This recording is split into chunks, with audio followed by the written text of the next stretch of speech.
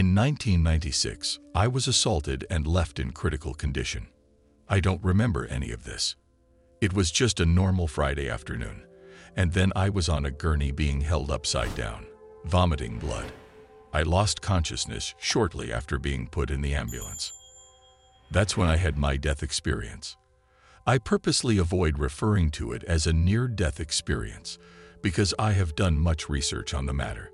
NDE are most commonly characterized feeling the soul disconnect with the body, a tunnel of light, and seeing heaven, God, lost loved ones, etc.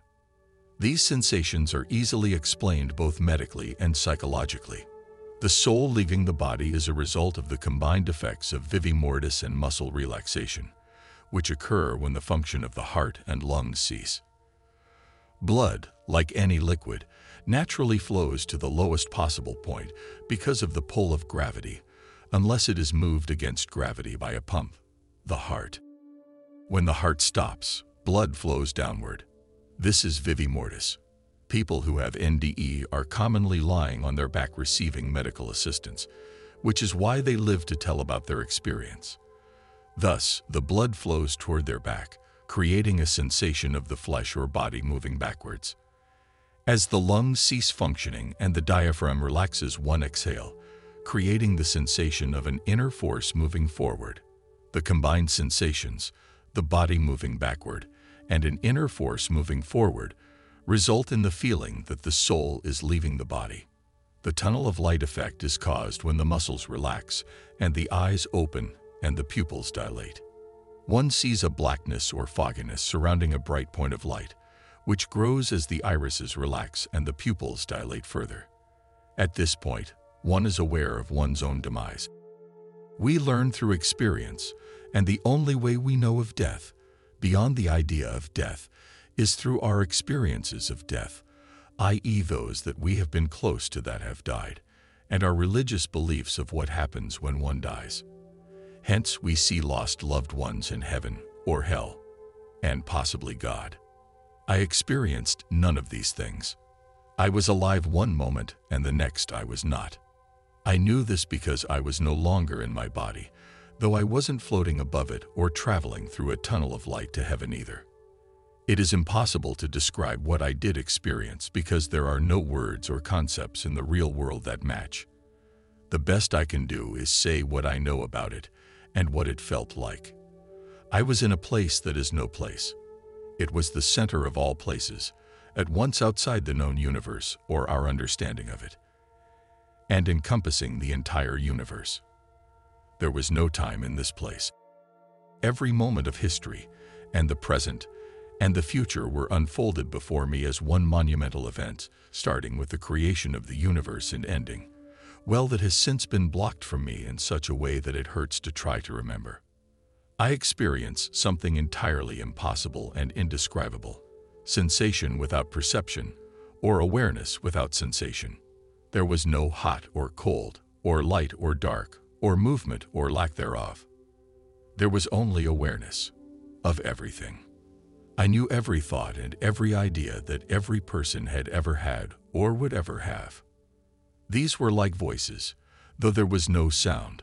So how could they be voices? Overheard in a crowded restaurant, but I could distinctly hear and follow each conversation all at once without anyone distracting me from another. Then all of that faded away, and there was one emotion, the only one I experienced through the whole event: peace, complete and permeating peace. The total lack of all emotion, sensation, and thought. All things exist in contrast with their opposites. Without darkness, there can be no light and vice versa. No hot without cold, no pleasure without pain, no love without hate. This is the way we experience the world, through perception of varying degrees of opposites. This is the curse of man, that we enjoy the summer only because we know the winter is coming. We love, and are loved because we hate and are hated. And because all things are known only through contrast, we never know peace unless all these things have been erased, which is only possible through the death of our bodies and the end of our perception and experience and knowledge. This event, for it wasn't an experience, lasted the smallest fraction of a second and also the entire existence of the universe. I drifted in eternal peace. Then I heard the voice of God, at once as relaxing as sleeping late on a Saturday morning and waking to the sound of birds chirping outside the window, and the soft scent of lilacs and roses carried on a gentle early summer breeze, and the warm sun shining on your naked body, and as powerful and frightening as lightning, striking the very foundation of the building in which you are standing. It is not your time to be here, but you may stay if you choose. I have work for you if you choose to return. I didn't want to leave, but when the voice speaks, you obey. I know I was given a choice, and I chose the pain and misery of earthly life over the absence of all but peace.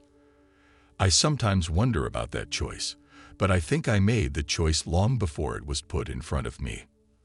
I know I have work to do, that's why I came back. I just hope I am ready when the time comes. I woke up on a gurney in the hospital where doctors were explaining to my mother that I would probably die in the coma I was in. They didn't know how I could still be alive. I sat up and was pushed back down because they thought I was having a seizure until I spoke. I was asked a barrage of questions like, "Do you know what day it is? And do you know who the president is?" And asked to count to 10 numerous times, which I did in 4 different languages. The questions stopped. My skull had been fractured and my head resembled a large misshapen pumpkin. I had 3 broken ribs, bruised kidneys, spleen, and liver. I was bleeding internally and the doctors didn't know where yet.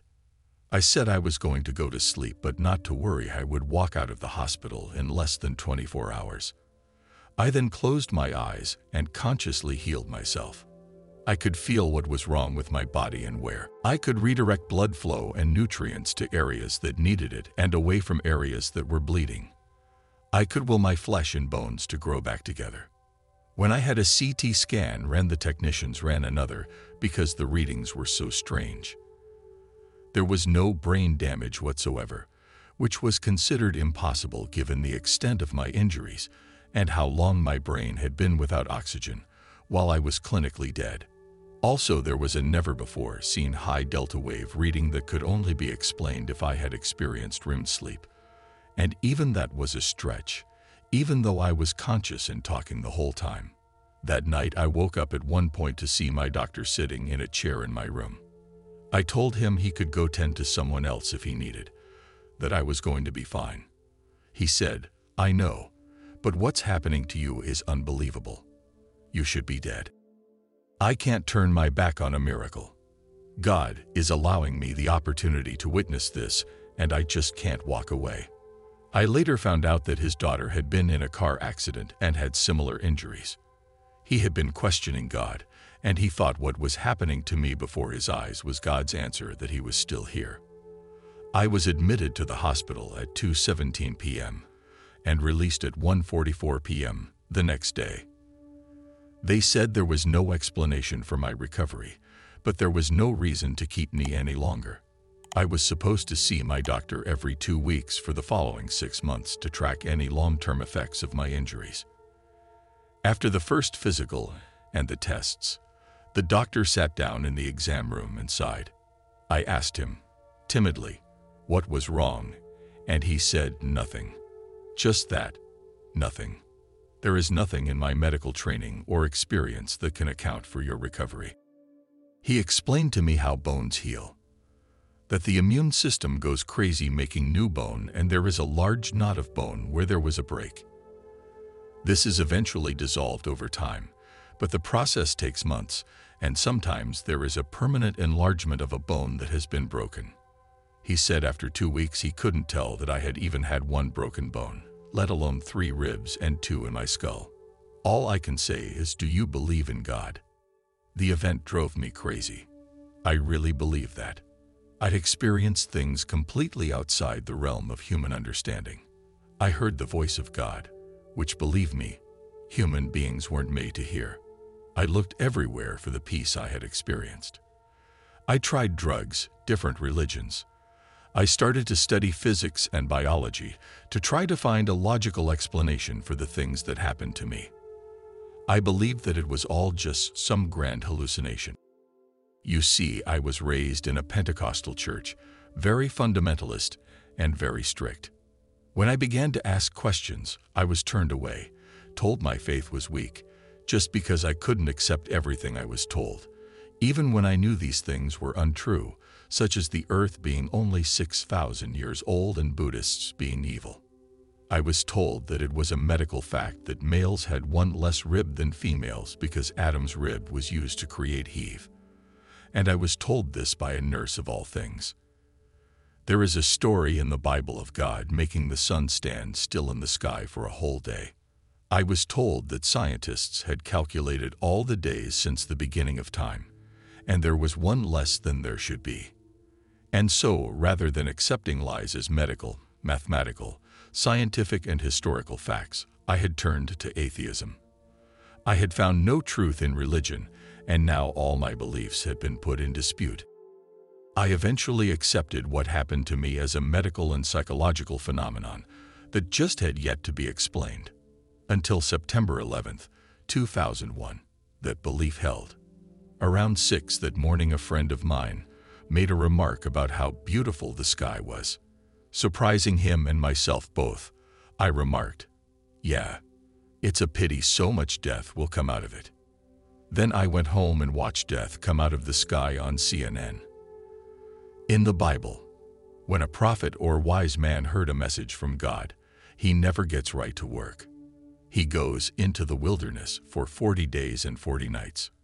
In other words, we don't know what happened to him or how long he was gone.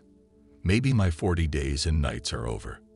Maybe sharing my experience and the revelations I have had and the conclusions it has brought me is the work I am supposed to do. Or maybe not. Either way, I have returned from the wilderness and have brought back a message. There is a way we can know peace in this life. It cannot be found in any religion being practiced today, for they are all too far from the truth. The truth in all religion, the foundations of all religions, the message we choose to ignore no matter how religious we think we are, is that there is one sin that is the root of all sin, and 3 virtues that are the root of all virtues are in fact the only virtues. Pride is sin, and all sin is pride. It is the root of all suffering and ills of mankind.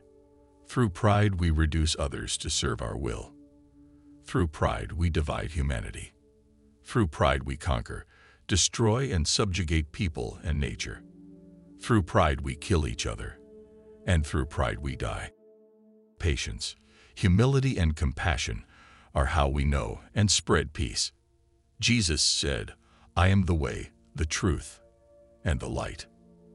Patience is the way through which all things come to pass. Humility is the truth that we each are no greater than any of God's works, no matter how small. Compassion is the light of peace shining through us, illuminating the world around us. God created us all in His own image, and that means we likewise have the ability to create. We have created murder and suffering and pain. We have created hell. We can continue this trend, or we can abandon pride and learn to act with patience, humility, and compassion, and create heaven on earth, experience peace in this life and in the next, rather than subjugate ourselves to an eternity of rebirths in this hell we have made for ourselves. This is our choice. We make it each day. Just as a recovered alcoholic chooses each day not to drink or to become a practicing alcoholic again, we can choose patience, humility, and compassion, or death, destruction, and pain.